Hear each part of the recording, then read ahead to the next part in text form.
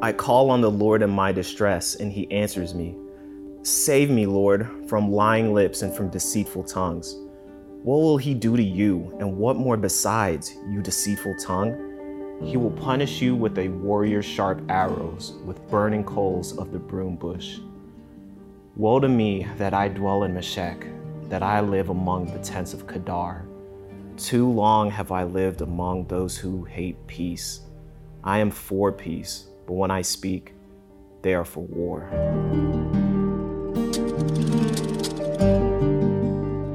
That is Psalm 120. So if you have not yet turned to Psalm 120, you can find it in the scripture. Like Buzz says, this psalm starts the Psalms of Ascent. And so we're going to be journeying over the next 7 weeks from Psalm 120 to Psalm 135, following this pilgrimage that the Israelites would take several times a year sometimes to the holy city, Jerusalem. And so I want to give credit where credit is due. We've got one time a year that I love to take a series and put into the hands of some of our staff. And so this is a series that Pastor Buzz and a few others have collaborated on to design the series. And so a lot of times when I preach it, I get the credit for it. This is going to be an amazing series with really great themes. And I'm preaching the first half of it. And I'm going to hand it over to our staff team who's going to take the second half and take us through the second half of the Psalms of Ascent. So Psalm 120 is where it starts, and as you noticed, as you heard Arasika read it on the screen, Psalm 120 is kind of a downer. You kind of can catch the tone. One of the ways that you can read the Psalms is as poetry, because that is the genre of the Psalms. And so part of what poetry does is it hits us emotionally, and you can hear from the very beginning that the psalmist is crying out to the Lord from a lonely place. The title of this sermon is A Lament for Loneliness. I was thinking a lot about loneliness and this concept of Psalms for the Summer Road, and I have this really distinct memory in my own mind of a moment during a road trip where the emotion of loneliness just came over me. I think I was in 6th grade. And my family, we always took these great road trips during the summer. We'd visit these national parks. We'd go camping. We'd stay at motels with pools that we'd find in the AAA guide, right? We loved it. It was so fun. But as a 6th grader, I had started to build a life for my own outside of my family unit. I had friends at home. I had routines in the summer. And I remember getting about halfway through our vacation. And we're on this 12-hour driving day. My sister and I in the back of my parents' station wagon, and I'm leaning on my pillow, looking at the clouds go by on the open road, and this unfamiliar, this new ache started to take over my heart in that moment as I was thinking about my friends that I hadn't seen in a couple weeks, as I was thinking about my bed that I hadn't slept in, as I was thinking about my routine and all the Pop-Tarts that were going uneaten in my kitchen over the time that I had been away, as I thought about the girl that I had a crush on and whether or not my other friends were trying to sneak in on that potential relationship, which never materialized. And all these thoughts were swelling in me and over me, these glimpses of home. And I started to feel lonely, even in the midst of my own family, isolated in my own family car, and just wishing that I could hit the fast forward button and be home again, be connected again, be back in the rhythms of life again with these other folks that I had started to connect with. It was this own lament out of my own heart, out of this moment of loneliness. Now, the word for that in the English language is homesickness. And I want to challenge you, if you take some time this week to read Psalm 120, to read it through the lens of homesickness. I think this is the best way to understand Psalm 120, especially in the context of the Psalms of Ascent. We see a psalmist here who is longing for something familiar, who's feeling not at home in the place where he dwells. That's where he ends, right? He says, "Woe to me that I dwell in Meshech, that I live among the tents of Kedar. I don't like living here. I wish I was back at home." Now, I want to tease out this concept of homesickness today because I think this is the emotion that we experience in the Christian life often that we never have really been able to put a finger on. Because I think this year especially, this last 15 months, I think a lot of us have been feeling unsettled in our hearts, like something is missing, like we want to be somewhere else, like we don't belong in this place. I've talked to a lot of people who say, I just need to move. I need to go find a place where I'm more like the people in another culture, where the politics are different, or the situation is different, or the community is different, where people know their neighbors, where people are nicer. Right? Woe to me that I dwell in Alameda County, right? Why do I live among the tents of Gavin Newsom, right? There's this longing that people have experienced that they just feel like if they found a new place to dwell, they would find home there because they don't feel at home here right now. And who knows, right? They never lived in Atlanta either, or Dallas either, or Austin either, or Boise either, right? But there's just something in them that all they know is that this place doesn't feel at home right now. I think this is a common emotion that Christians can experience, even especially through times of trauma like we've experienced, is this longing to be somewhere different with different people. On one hand, right, we come back to church, and some of us are getting a glimpse of home. But other times we're coming back to church, and it's like, this doesn't feel the same, right? I don't get to hug people. I don't get to see people face to face and talk to them mouth to mouth yet, right? I don't get to sit near them. The rhythms are different. It feels different. The vibe has changed. Even this doesn't feel like home anymore. And a lot of us have felt in this place where I feel like I'm longing for something different, and I don't know what it is, but I know that this isn't it. I've been meeting with a lot of different pastors around our community and around our nation in the last few weeks, and every pastor has the same story about their church community. They said, everyone is tired, everyone is sad, everyone's had a really hard year, and it feels like everyone is trying to find a new church, right? So sometimes we get together with pastors in Castro Valley, we talk about, okay, which church are your people going to, right? Are people going to this church? And then I ask that person, where are they? Oh, my people are going to this church, and their people are going to this church, right? And those people are coming back to our church, right? We're all shuffling deck chairs on the Titanic right now because it feels like this whole ship, this whole world is going down in flames, and if we just had something different, it might feel a little bit more like home because we long for something familiar, for something nostalgic, for something warming. Because whatever home feels like, this last year hasn't been it. The psalmist gives us a lament for loneliness. So we're going to take a look at this psalm today and walk through what we can learn from lament. And it'll be interesting because maybe you've never studied a lament psalm before, or maybe you're not comfortable dwelling in sadness. We're going to dwell in sadness, but then the arch of the Psalms of Ascent will give us a way to find restoration out of it. And so we're going to dive right into Psalm 120, kind of set the tone with verses 1 through 2. So put your eyes there. As the psalmist says this, I call on the Lord in my distress, and he answers me. Save me, Lord, from lying lips and from deceitful tongues. Save me, Lord. See the L-O-R-D. He uses Yahweh, the covenant people's name for God. Our God. I call out to my God from a foreign place. I call out to the God of my covenant when I feel far from home. I'm calling out to the Lord when I feel like I live in a land where people don't believe like I do. They don't act like I do. They're coming against me. They're being aggressive towards me. I feel isolated and alone. And I call out to the Lord from this lonely place. If you want to take notes today, you can write this down. Christians can find themselves homesick when they find themselves lonely on their mission. Christians can get homesick when they find themselves lonely on their mission. That's one of the interesting things about a Christian is, as a Christian person, you can actually find yourself homesick at home. A lot of things change when you become a believer in Jesus Christ. One of the things that change is that you get a new country of residence.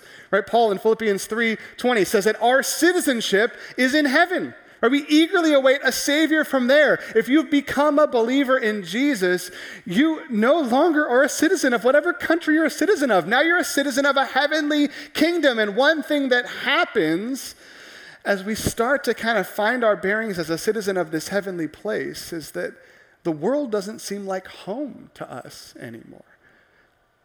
We find ourselves feeling like we don't fit in anymore. We find ourselves lamenting when we feel lonely on our mission here on planet Earth. There's a theologian named Soong-Chan Rah who says that lament is a cry for shalom, for peace. This cry that, God, the world is not as it should be. People don't act the way they should act. They don't believe the way they should believe. They don't follow you the way they should follow you, right? You might have a lament for your workplace. God, these people aren't acting in alignment with how you would call people act. You might have a lament for your culture. You might have a lament for your family, for your extended family, for this season, for the health of your relatives. God, this world is not woven together the way it should be woven together. God, you've placed me in this place to change the world. But God, I cry out to you because I don't feel like the world is changing. I feel like the world is coming at me. And I don't feel at home here, and I don't feel effective here. And I'm in distress, God. And I call out to you. God, I pray that you answer me. I know that you answer me. But God, this isn't working. This isn't working. I'm lonely and alone in a foreign place, and it isn't working. This is lament. And coming out from the psalmist's heart.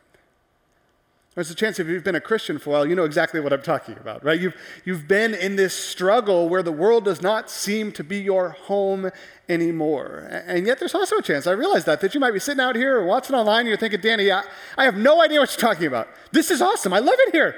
I feel like I'm with my people. I love this world. Honestly, I'm not sure if I want to go to heaven because I like this place, right? You don't understand when the Apostle Paul says, I desire, it's better by far to depart from this world and be with Jesus. You're thinking, what in the world is he talking about? It feels like this is my home. I like it. Is it bad that I like it? Maybe. Right? Maybe you're an amazing missionary here on planet Earth and you just love it so much because you love the game, right? But I think there is a chance that some of us have become so acclimated to this world here that we don't feel homesick because we haven't really tethered our citizenship to this new place, this kingdom of heaven yet. I was talking to somebody a few weeks ago who had emigrated here from another place and was part of a community of folks who had all come from these different countries. And we talked a little bit about homesickness in relationship to immigration. Like, what does it feel like when you're in a foreign country, in a foreign city, in a place where you don't speak the language, where you don't know anybody, we don't know how to order at restaurants? What does that feel like? And the person I was talking to said, it feels a lot like this. It feels lonely. You feel like you're underwater. It feels isolating. I said, well, what do you do? He said, well, there's one of two things that people normally do. Right? Number one, they go find a community of people who are from their country, who speak their language, right? They go find a diaspora community of other folks who are removed from there. And they find home away from home, right? It's in this area where we all speak the same language and we can eat the same foods and we have the same markets, right? You find a culture similar to your culture from home and you kind of exist in this bubble out from the outside world. So that's one way. The other way is you just tough it out, right? Because he says it takes about 5 years, and after 5 years, America becomes your home, and you start feeling not connected anymore to the place that you've come from. You go back and you think, this doesn't feel like home anymore. So that's normally what happens when someone moves to another place. And I thought, what's interesting? I feel like that's what happens to Christians most of the time, too. Right? You come to faith, you become a believer in Jesus Christ, and for a while you feel like, man, I don't fit in this world. I'm different now. I've changed. I remember becoming a Christian and thinking, my family doesn't understand me. No one speaks my language. I've transformed, and I'm a stranger in a strange household, literally. Right? That's how I felt as a strange child in my strange house. And so I remember having a season of feeling like I didn't belong, but that season ended quickly because I found Christian town, right? It was Three Crosses. I came up here and everybody spoke the Christian language. I was in the youth group. We went on trips together. I got a no social network. All my other friends I kind of pushed out of my life and I absorbed new Christian friends and new Christian habits and new Christian language and new Christian music, right? I took on the whole subculture. I found my life within this Christian bubble. And I thought, finally I feel at home in this world again. I don't think that's what I was supposed to do. I don't think that's how God designed us to live. I don't think God designed us to live as like in a bubble in a strange land. But I think that's what a lot of us naturally gravitate towards, is we just find a Christian bubble to insulate us from the world that we don't like anymore, that feels alien to us. That happens to some of us. I think some of us, on the other hand, we don't do that. And we just kind of hunker down. We tough it out, and 5 years later, after coming to Christ, it's like all those feelings kind of disappear. We don't feel lonely anymore. We don't feel like the world's not at home anymore. We kind of re-fall in love with the world again. It's like the Apostle John saying, do not love the world or anything in the world. I think that's from this temptation where it seems like, well, no, the world is my home, and so let's make the best of it. And you kind of re-up and kind of lose all that initial fervor you had for Christianity, and instead you now are a participant in the systems of this world. Again, I think those natural things that happen to people who move to another country naturally happen to us Christians when we step into faith, as we either find a bubble of Christians or we kind of lose sight of our mission, and we just start feeling comfortable in the world again. This is probably why this last year has been so hard for many of us, is because we used to feel comfortable in this country. Now we don't anymore. Which I would say that maybe this discomfort we've been feeling is God shaking us up a little bit to say, okay, remember, this is not your home. We're supposed to feel like strangers in a strange place. I have a buddy who grew up in Bangladesh as a missionary kid, and that was his home. But he was totally different because he was a missionary American kid in Bangladesh, so he didn't feel quite at home in Bangladesh, but he loved the mission. God had him there. And then his family moved home to the States. They'd come back on furlough, and he looked like people in his hometown, just race and all that, but didn't fit in there because he had this Bengali culture he was bringing with him into Michigan or wherever he was living, and just kind of said, I just felt like growing up that I didn't fit in anywhere. Right? Because I'd be in Bangladesh and I was there on mission. It wasn't home, but it was God's plan for us. Then I'd be back in the States and I didn't fit in there and I didn't like the culture and people were so weird in America, but nobody accepted me because I was this person from another culture. He said, I felt like a third culture kid.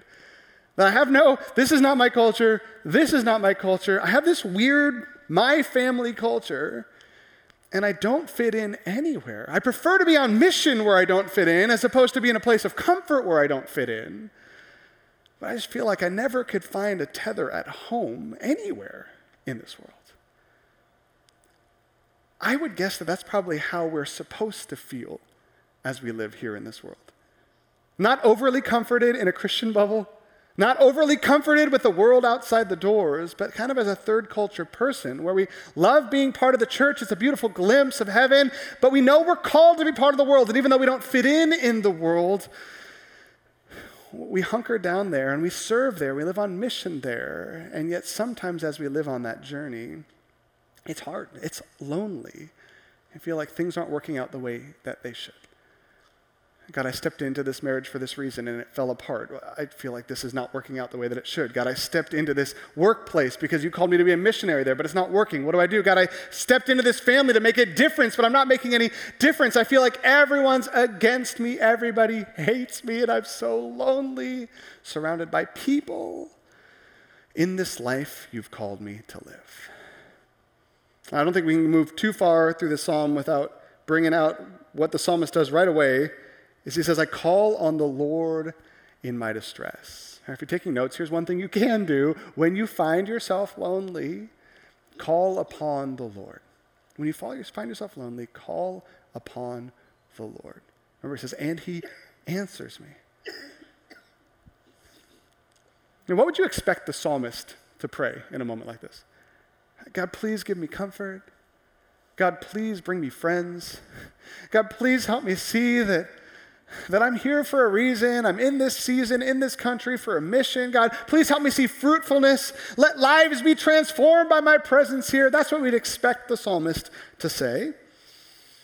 But here's what he says instead. He says, save me, Lord, from lying lips and deceitful tongues. And then he says something that kind of threw me off when I first read this. He says, what will he do to you, and what more besides, you deceitful tongue?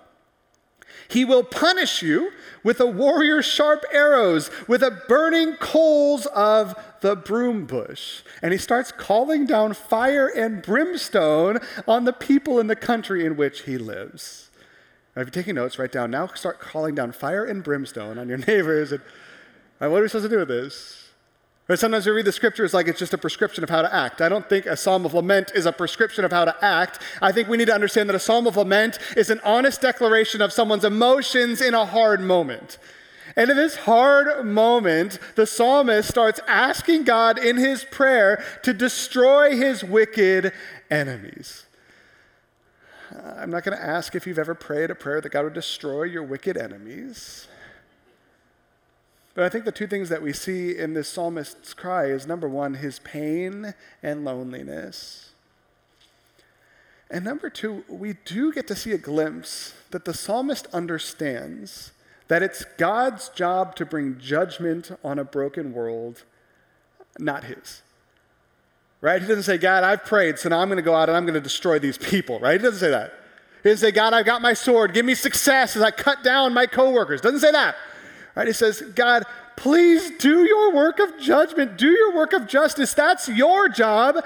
My job is to dwell here among these people and live for peace. Right? That's the next line. Doesn't sound like a person who just said the last line, but he says, too long I have lived among those who hate peace. I am for peace. The guy who said, God, destroy my enemies. I am for peace.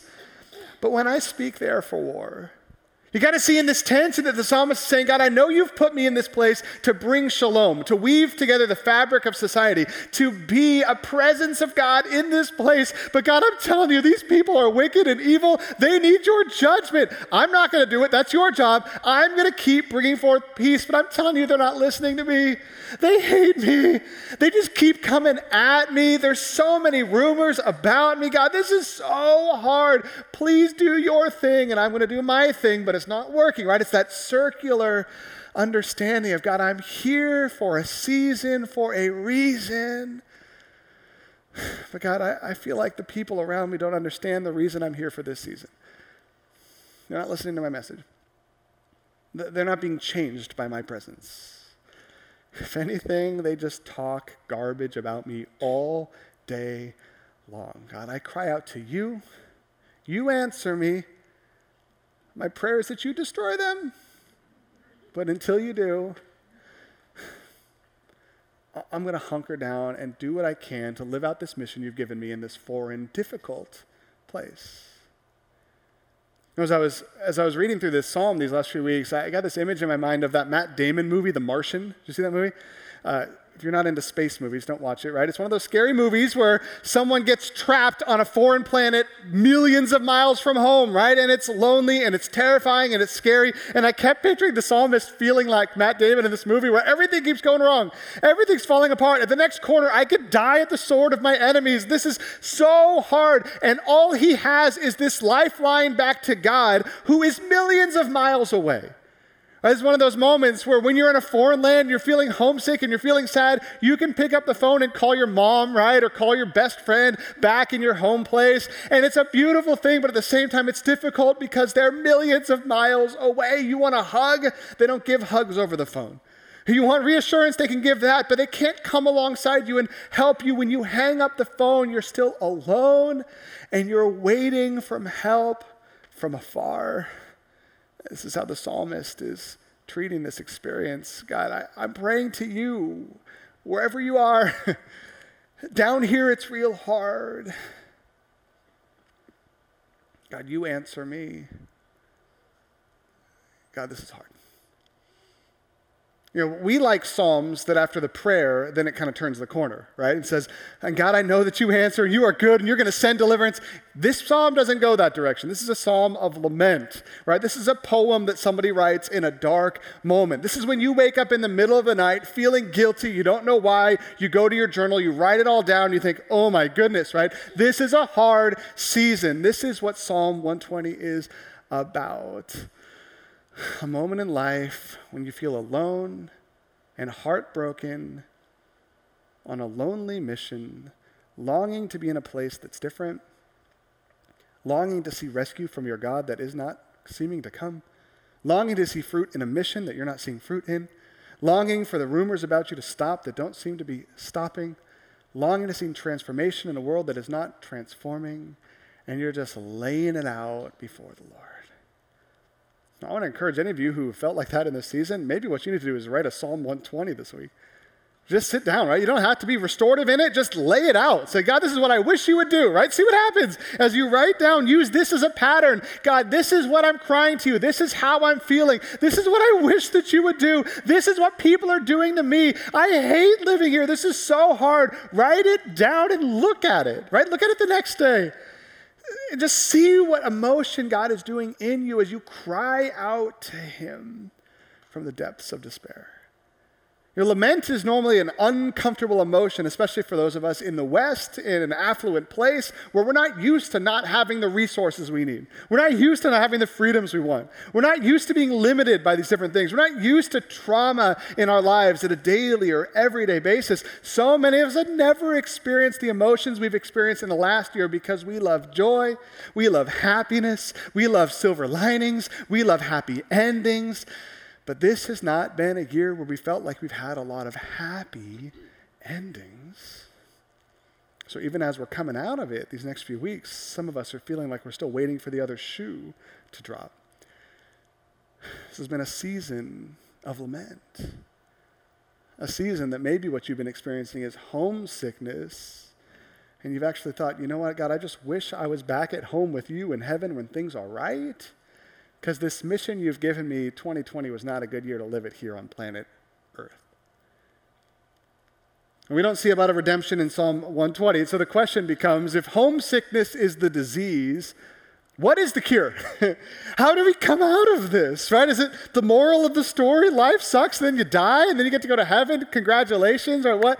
What are we supposed to learn from reading a psalm of lament? I think on one hand, we learn that we are not alone. A lot of times in the scriptures where people are lamenting, you think of Elijah after the prophets of Baal, and he runs to that cave and he's lamenting to the Lord. He says, God, they've killed all the prophets, and I'm the only one left. And God says, no, you're not. Right? There's tons of us, right? You just can't see them. They're out there. You just don't know them. Part of the lament journey of the Christian sojourner is to realize that we're all lamenting together in these different places. We're all having hard lives. We're all sheltering in place apart. We're all having a hard time at work. All of our workplaces have everyone quitting right now. All of our friend groups have everyone moving right now. All of us feel like we don't belong here right now. This common lament that we can experience as a culture reminds us that our experiences are not absolutely unique, that part of the Christian journey is seasons of deep hardship. And yet I think the ultimate thing that God's going to teach us in this series through the Psalms of Lament, or through this Psalm of Lament, is the way that this psalm fits in the structure of where we're going to go over the next 7 weeks. Like Pastor Buzz said, the Psalms of Ascent, Aaron said this at the beginning too, are these psalms that the Israelites would sing on their journey to the festivals in Jerusalem. 3 different festivals a year would be had where folks would make these sojourns back to the holy city, Jerusalem. Passover was the biggest one. Remember in Jesus' day, I think 400,000 believers would go to Jerusalem for the Passover festival. It was this unbelievable time where people would leave the foreign lands. They'd leave the pagan cities. They'd leave the faraway places. They'd leave these lands where they were not at home, and they would all sojourn together to Jerusalem and have this glimpse of something beautiful, worship in God's place with God's people, in God's presence at God's temple. And it was like everything, heaven met earth in the temple of God in the holy city. This is what the Psalms of Ascent were the psalms that they would sing as they would make those journeys up towards Jerusalem. So Psalm 120 is dark, but Psalm 120 is where they would start. And before they journeyed to this beautiful place called Jerusalem, for this beautiful festival called Passover, for example, they would say, God, it's hard to live far from your people. God, it's hard to live far from your heavenly city. God, it's hard to live far from your presence. God, it's hard to live in a pagan land. God, it's so hard to be out there. So the next page of the Psalms, they could say, God, that's why we're going to start venturing towards there. That's why we're going to make this journey to gather with your people and catch a glimpse of heaven here on earth. I was thinking about homesickness in my own life these last few weeks, and I think the only couple of times in my life that I've experienced a cure for homesickness, like on international trips far from home, was in the silliest ways. Because I remember I would like call home and I just feel like, oh, I just miss all these people at home. That didn't work. And I just started missing being at home. And I have this distinct memory. I was in London one time on this international trip and just feeling like, man, I just have been gone for too long. Right? I've been eating this dumb British food, no offense if you're from England, right? And I can't do any more of whatever it was, bangers and mash or whatever. Like, And I remember we were walking, I think it was past the London Bridge or something, and I looked over and I saw under the bridge like a green circle with a Starbucks logo in it. And I'm like, like it felt like I just found the American embassy, right? And I looked inside the doors and I knew what the temperature would be in that room. I knew what was on the menu. I knew I could order it and not have to say, and what exactly is that, right? I knew the general price that I would pay. I knew what the barista would sound like and act like. I knew what the drink would taste like. I knew what it would feel like in my stomach, right? Kind of like going to McDonald's in some foreign city, right? I walked into Starbucks and I feel like I'm home just for a minute, right? I don't even know what I ordered, but I ordered something that I would always order at home, and I sat there on the chairs that were the same color as the chairs in the Alameda County Starbucks, right? And I remember thinking, this is amazing. I feel like I just went home for a minute. And that nostalgia. I felt the same way watching the Friends reunion this last week. I had to go see the Friends set again. I'm like, oh my God, I'm back home again in Central Perk, right? That's how I felt. I remember being with Mark Tyler in Sri Lanka, and we're eating Sri Lankan food for 2 weeks, and it was amazing, right? But then they're like, we want to take you to this restaurant called Chicken Hut. I'm like, Chicken Hut, right? And it looks like a Pizza Hut, but they serve chicken, and I'm like, close enough, right? This just feels like it's enough like home that I almost get this boost that kind of is this vaccine against the homesickness I've been feeling. Because in the foreign place, I had an experience that reminded me that there is a world where I feel at home.